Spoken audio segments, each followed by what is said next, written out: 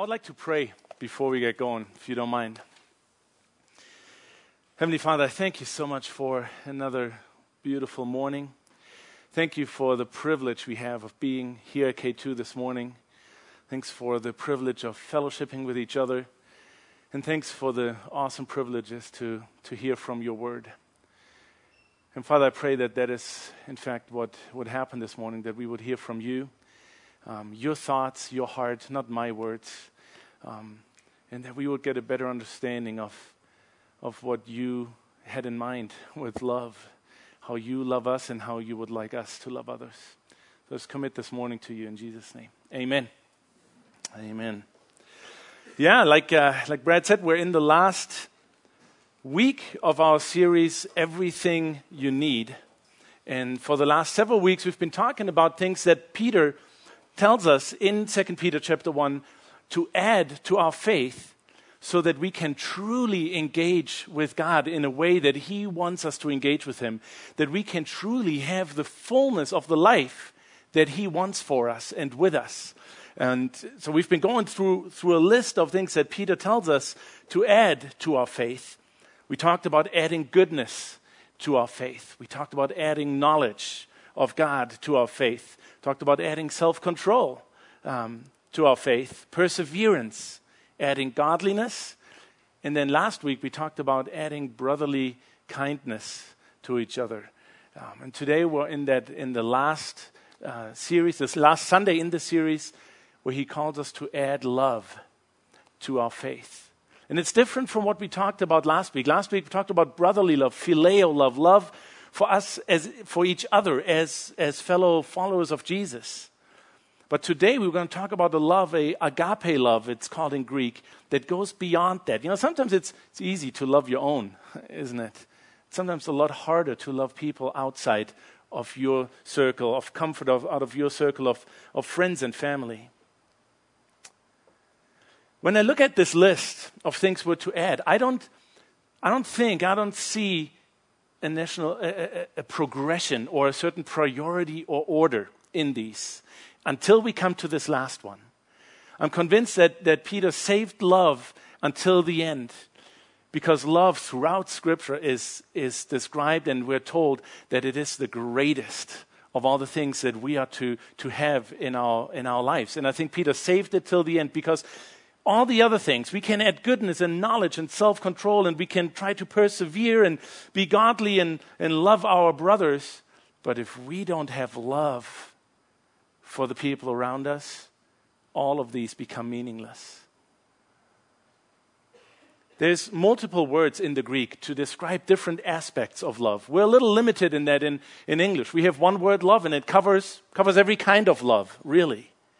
And for most of us guys, it means one thing and one thing only. But there's more to that. Thank you. Here's a list of things I love. All right? I love my wife. Honey, I love you. Doesn't always feel like that, I know. We'll talk about that. I love you. I love my wife. I love my children. And I love K2. I love being at K2.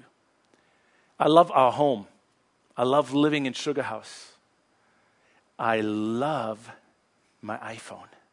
Oh, I love my iPhone. I love college football. And I particularly love the South Carolina Gamecocks. Yes, love hurts. But I love them. And I love cheddar and sour cream ruffles. Anyone with me on that? Yeah, amen. So, the word love just covered pretty much everything from my wife to cheddar and sour cream ruffles. It's kind of weird, isn't it? Now, I will tell you, there's a difference in my love for cheddar and sour cream ruffles and the love for my wife, although I like to devour both at times. But there is a distinct difference in how I love my wife and how I love chips. And see, the word that we talk about today, the word agape, is not the way I love ruffles. Agape is talking about a sacrificial love, a selfless love, a love that gives of self. And, I love ruffles, and I do sacrifice when I eat them a lot. I sacrifice my looks and my size and so on. But this is not what agape love and sacrifice and selflessness is talking about. And you heard the song. You heard Bono Yoder here this morning, the new U2 song. Was that awesome or what? Magnificent. He talked about love being magnificent. And there were two lines that I picked up on. It says, love leaves a mark. Doesn't it? Love leaves a mark, positive marks. But love, he's saying, also leaves scars. Love is incredibly powerful, a powerful emotion that can take us to the highest heights and can totally tear us apart and throw us into the deepest pits. And love, I think there can't really be any discussion about this. Love is the number one theme of songs we sing and hear, movies we watch, poems and books we read and enjoy. Love has moved people throughout all ages and has occupied people throughout all history. One ancient Greek philosopher, Sophocles, says this: one word frees us of all the weight and pain in life. That word is love. And Elizabeth Browning says, love doesn't make the world go round. Love is what makes the ride worthwhile. And then there's a great song by the Beatles. I think you all know it. It's a song, All You Need Is Love. Let's hit it. Come on, I want you to sing this with me, all right? Come on. Da, da, da, da, da. Come on. All you need is love. Da, da, da, da. Come on. All you need is love. Love. All you need. All that. All right, and now in German. Now, all right? Great song. We all know it. I love it. All you need is love. And you know what? The Beatles were right. All you need is love. That's biblical. I doubt that the Beatles had that in mind. But the scripture is very clear. It said all we need is love. It's not the love probably that the Beatles had in mind. All the love we need is God's love. And we're going to talk about that this morning because love is not just the number one theme through songs and movies and books you might read or soap operas you might watch. Love is the number one topic of this book that we open every Sunday morning, the book that we preach from every Sunday morning. And I want to look at a couple of different Bible verses that talk about the importance of love in our lives, apart from the 2 Peter passage. If you want to open it up, we'll have it on the screen. It's in Colossians 3, verses 12 through 14. It says this: therefore, as God's chosen people, holy and dearly loved by Him, clothe yourselves with compassion, kindness, humility, gentleness, and patience. Bear with each other and forgive whatever grievances you may have against one another. Forgive as the Lord forgave you. And here comes verse 14. And over all these virtues, put on love, which binds them all together in perfect unity.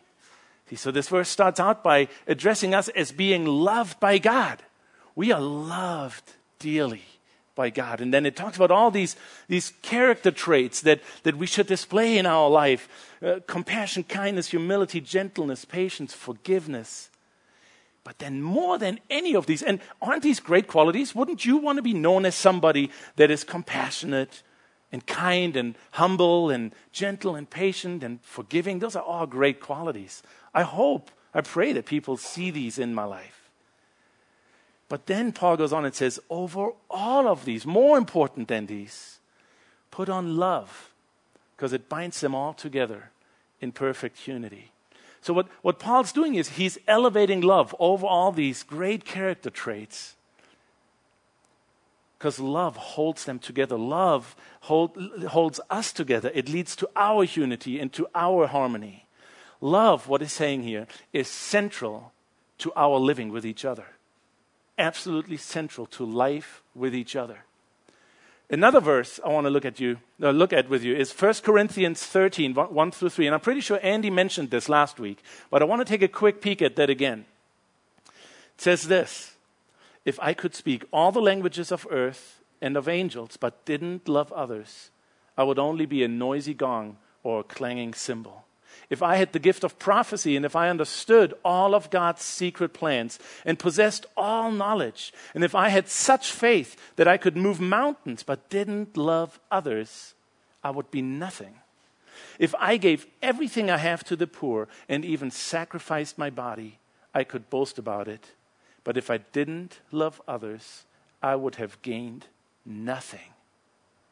So what Paul is doing here is he's elevating love over any other spiritual gift that you might have, that God might have put in your life. He's comparing exercising spiritual gifts without love to the annoying repeating sound of banging a cymbal. If you have little kids or you've had little kids, they've probably had some noisy toys in their life, haven't they? My brother Tobias, my younger brother, had a genuine gift of giving our kids things for their birthdays that made unbelievable noise constantly. And I remember them just running around the house, just banging on things, and it just drove you crazy. He says, "Stop it! Stop it!" And that's what God wants to say when we exercise spiritual gifts without the guidance and of love in them. That's what God wants to say. Stop it! Stop it! That's really annoying if love isn't in this, isn't part of this. See, what Paul is saying here is love is not just essential to our living with each other. It's essential and central to our living with Jesus and in our walk with God. When Jesus was asked one time in the New Testament by the religious leaders of the time who were constantly out to get him and trap him, to say something that they could use against him later. And one time, in an attempt to do that, they asked him, "Okay, Rabbi, tell us, what is the greatest command?" Basically what they're saying is, if you had to sum up everything God has communicated to us, what's the most important thing? And they were hoping he would say something that they could later use against him. And he said this. He said, "The greatest command is this, that you love the Lord your God with all your heart, with all your mind, with all your soul, and with all your strength. And that you love your neighbor as yourself." So when Jesus was asked to summarize the message of God to us, what's the most important thing? He said, the most important thing is that you love God and that you love others. Love is central to everything the Bible tells us. Love is central to all God wants to communicate to you and to me. Love is central, in fact, to God himself. 1 John 4:8 says these three words. It says, God is love. God is defined by love. And he wants us to receive his love, and he wants our love in return. See, he wants nothing more than for you to know that he loves you. And he's gone to the fullest extent to show you his love by what his son did on the cross for us. That's how much he loved you and loves you. And all he wants is your love in return. He wants your love in return more than anything you could say, anything you could do for him. He wants it more than your attendance here on Sunday morning, and he wants it more than anything you have, any of your belongings. He wants your love in return. And let me say this very clearly, and hear this very clearly. We cannot love God ever, never, ever. You get that? We cannot love God ever without loving others. They cannot be separated. Scripture is very clear about that. You cannot love God without loving others. But we also cannot love others the way the Bible tells us to without having experienced God's love first. So if love is so central, love preoccupies us, it's central to Scripture, it's central to God himself. If love is so important, why is it so hard to love certain people? And I know you're thinking of somebody right now. Hope it's not me. Why is it so hard to love certain people? My friend Trinity, Jordan, he's the pastor at Elevation. He spoke here a few weeks ago in the Red Box. He told me about a book he read called Human Universals. Really interesting. It's a book that talks about 300 things that you and I have in common with each other, but you and I have in common with every human being that ever walked on this planet. No matter what nationality, what culture, what part of the earth, what language they grew up in, there's certain things that we all have in common. And here are the top 4. Very, very interesting. The top 4 things we have in common with every human being that lives and has ever lived. The first one is a natural love for family members. Now, some of you go, I don't think so. Well, this is talking about functional family and the tendency that we have in a functional family to naturally love each other, care for each other, have affection for each other. That's universal, anywhere in the world. The second and third one are really funny. The second one is jokes. Isn't it interesting? Every human being has jokes in common. Some are better than others. Mine usually aren't very good, but you laugh anyway. I appreciate that. The third one is tickling. Yes, tickling. People tickle in every culture, especially in my household. Ask my kids. It's my preferred method of waking them up. Tickling is universal. It's kind of cool. But here's the number 4. 4 is, universally, we have in common a fear of outsiders, a fear of people that are different from us, a fear of people that don't belong to our comfort zone, to our circle of trust. And it's those first and the fourth one that I want to focus on, the love for family members and the fear of outsiders. Now, we know that sometimes it's harder to love family members than outsiders because we've made ourselves so vulnerable to family members. There's so much potential for hurt and pain there, and maybe that has taken place in your life. But again, in functional family settings, there's a natural love for each other and a care for each other. But we all naturally fear outsiders. We all have a fear of people and have a hard time loving people that are not like us, people that believe differently than we do, people that look or dress differently than we do, people who live differently than we do, people who value different things than we do, and people who vote differently than we do. It can be hard, can't it, to love those people? And Jesus gave us a great, great example of how to love people that are very, very different from us. Actually, his whole life was about that. But there's one story in particular that I want to tell you this morning. It's from Luke chapter 9, verses 1 through 10. I'm going to tell you the story. You can read it later. It's a story of a guy called Zacchaeus. Now, if you've grown up in church and you've gone maybe to Sunday school and so on, and you've heard the story of Zacchaeus, you learned a song. Who learns a song about Zacchaeus? Zacchaeus was a wee little man was he. He climbed up on a sycamore tree, and I don't know how it goes, because the Lord he wanted to see. Okay, so Zacchaeus was a tax collector during the time of Jesus. Now, tax collectors were not very loved by the people in their culture, by the Jews. Tax collectors were Jews who worked for the occupational forces, who worked for Rome, and collected taxes from their fellow Jews to pass them on to the hated occupation force of Rome. And often what they did, and this was true in Zacchaeus' life, they would cheat people. They would overcharge. They would keep the majority for them and only give to Rome what they demanded. When I said he wasn't loved, that was an understatement. He was despised by his own people. He was a social outcast, unlovable. Not somebody you would hang around with. Not somebody you would want to be with socially. Really, really hard to love. The other thing about him is he was really short. He was probably slightly taller than Mark DiMeglio here. Well, maybe a little shorter than that. But Zacchaeus lived in Jericho, a great city in Israel during the time, and he heard that Jesus was coming to town. Now, one thing we need to realize, Jesus, in his time in Israel, was a super celebrity, as celebrity as they get. Now, they didn't have the media to hype it up like we can today, but when Jesus would show up in a town, people would come to the streets and line the streets and wait to meet him, maybe touch him, talk to him.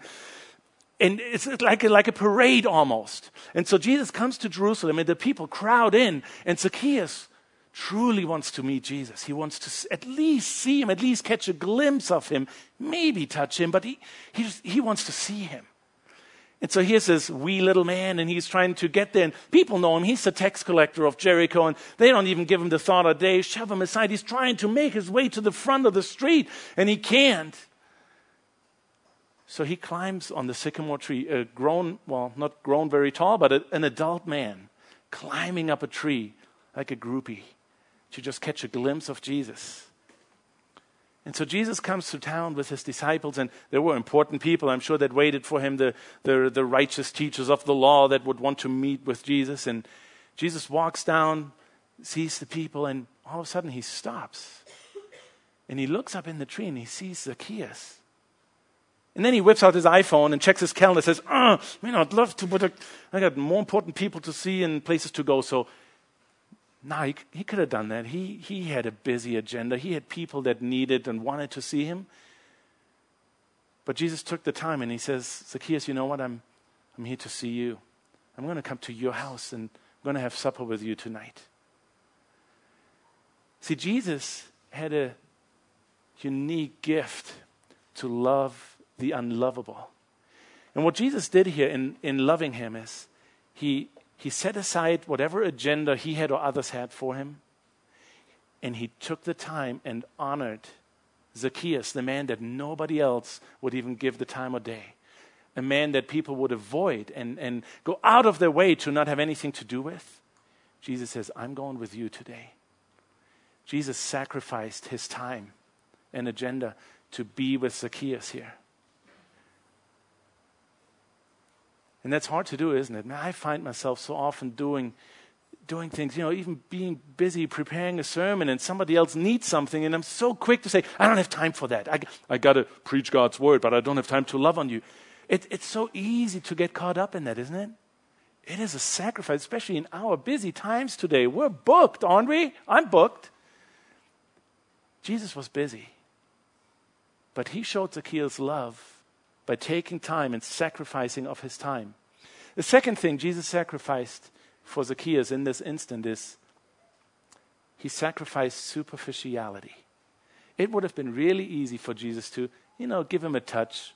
I'd say that would have made Zacchaeus' day or week or year if he would have had an opportunity to maybe touch Jesus for a second. But Jesus didn't just throw him a bone and say, here. No, he went deeper than that. He said, Zacchaeus, I want to know you. I want to zero in with you. You're right now the most important person I could be with. And he sacrificed that quick, superficial brush for a deeper time of seeking a relationship and really showing Zacchaeus that he was loved by God. He sacrificed superficiality. And here's the third one that I really want to zero in a little this morning. One thing Jesus sacrificed here is he sacrificed his comfort. See, Zacchaeus was as different from Jesus as he could have been. Zacchaeus had a very different lifestyle from Jesus, lived a very different life. Zacchaeus had a very different value system than Jesus had. Very different value system. Zacchaeus had a very different social circle that he would hang out with. People wouldn't hang out with. He hung out with the people that nobody wanted to be with. So Jesus really went out of what I would think would be his comfort zone of people like him, people that wanted to be with him and learn from him. He went out of his comfort zone to spend time with somebody that was very, very different from him. Lived different, believed different, and spent time with him. Another example of Jesus doing that is him meeting. It's a story in John chapter 3, meeting with a Samaritan woman at a well. The Samaritans were even more hated than the tax collectors. Samaria was right smack middle in Israel, and when people traveled south to north, they had to go a day's trip out of their way to avoid Samaria, and Jews would do that. They hated the Samaritans. Jesus went there and met with a woman who'd been divorced 5 times, which was totally unacceptable in the culture, and spent time with her. Somebody completely outside his lifestyle, his belief system, his value system. And he spent time to show her God's love. Another time we find him actually sitting and eating with sinners and prostitutes. And again, the religious leaders of the time say, how can you do that? And he said, they need me. Jesus spent time with these people all through the Bible. Jesus didn't compromise his convictions. But he didn't let his convictions get in the way of loving of people that didn't necessarily share his convictions, you see. And it changed their lives. We see Zacchaeus in the end of that encounter in verse 10, that he went, after his time with Jesus, being loved on by Jesus, he went out and said, I'm going to pay back everything I took from people 4 times fold. I'm going to make it right. It changed his life. Experiencing Jesus' love changed his life. So what about us? Who is our Zacchaeus? Who are the people that are so out of our comfort zone, that are so different from us, that we have such a hard time sacrificing for and loving and showing God's love to? What about people of different faiths? And we're going to go places here this morning that might hurt a little, that go a little deeper than skin deep. But I think God wants us to go to those places sometimes. Let me ask you a question and just think of your first gut reaction. How do you feel about Muslims? Do you feel love coming up? What's your first reaction? You know, we see Paul in the New Testament interact with people of other faiths. Now, let me say one thing. I'm not talking about compromising. I'm not talking about not standing by your convictions. What I'm talking about is not letting those get in the way of loving people. Paul interacted in Acts, we see it, with people in Athens, people who lived in multiple deities, very different from what Paul believed in. But we see him engaging in a very loving way. He actually quotes their own writers and poets and lets them know, I care about what you think. I care about what you believe in. Here's what I believe. He loved, he showed respect and honored them. Can we do that? What about people of different moral convictions than us? That sometimes strikes fear into us, doesn't it? And doesn't often lead to loving responses and interactions. I think we need to learn from Jesus that we need to see past people's convictions and see people as people loved by God, first and foremost. Jesus didn't let his moral convictions get in the way of loving people with different convictions. If he had, he wouldn't have sat down with Zacchaeus or with the Samaritan woman at the well or prostitutes at another occasion.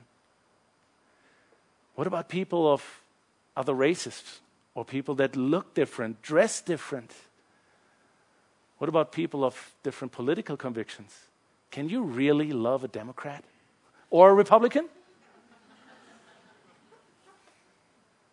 Let me ask you a few questions. And again, these could hurt a little. But could you see, knowing what we know about Jesus, knowing how he interacted with people, could you see Jesus hating a Muslim? Could you see Jesus yelling in hatred at Temple Square at attendees at the General Conference? Could you see Jesus tell a gay joke? Could you see Jesus treat people differently because they're of a different ethnicity or color? Could you see Jesus avoiding someone because they voted differently?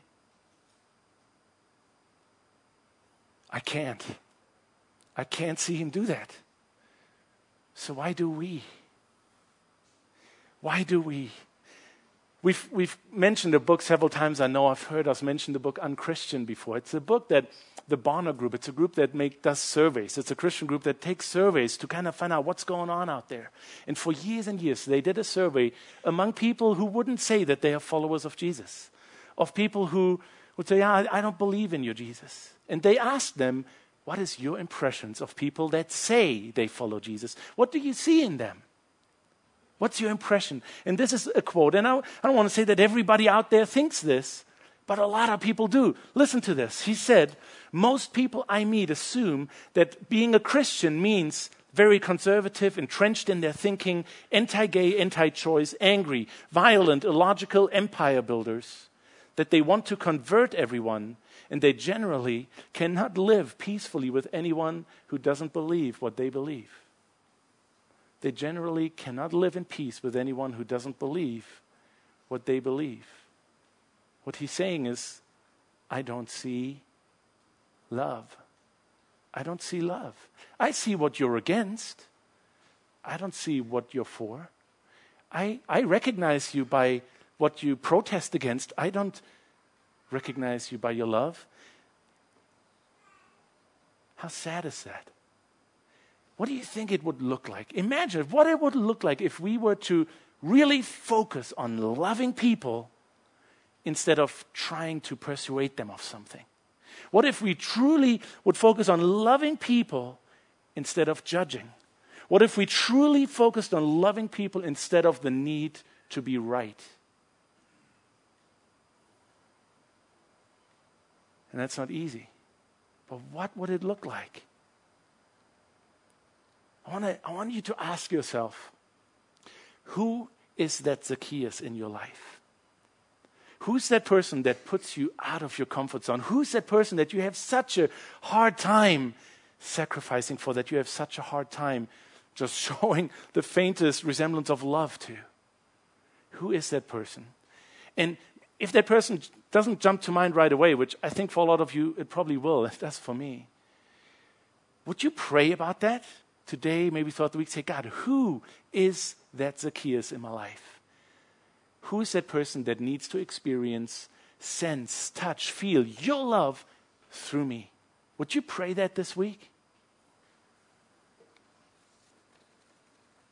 Jesus said this. John quotes him in chapter 13, verse 34, 35. These are the last few hours that Jesus had with his disciples, where he just spilled them. He says, this is what you need to know before I go. The most important things. He says, a new command I give to you, that you love one another even as I have loved you, that you also love one another. By this all men will know that you are my disciples, by your love for one another.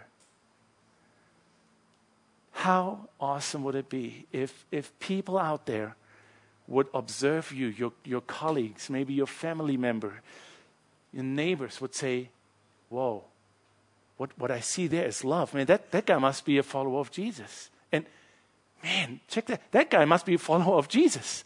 And this person, what if love for other people so permeated our life that people would recognize us as followers of Jesus by that? What a novel idea, isn't it? Jesus says that is the characteristic that defines his followers, our love. It's not a fish on our car. It's not a Jesus t-shirt. It's not a tattoo.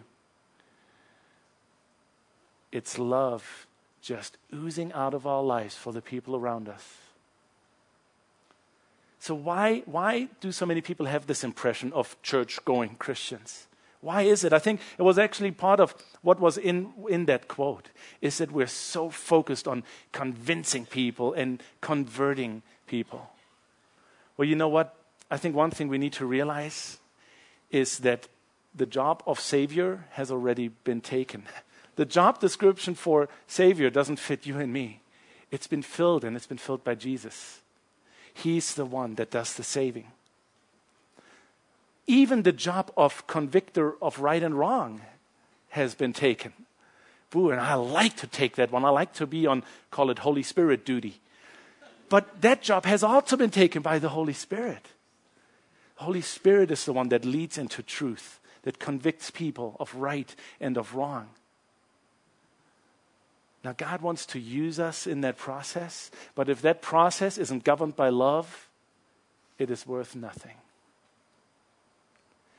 But the beauty of this is that the one that is the Savior, the one that is the convictor, lives in us if we are followers of Jesus.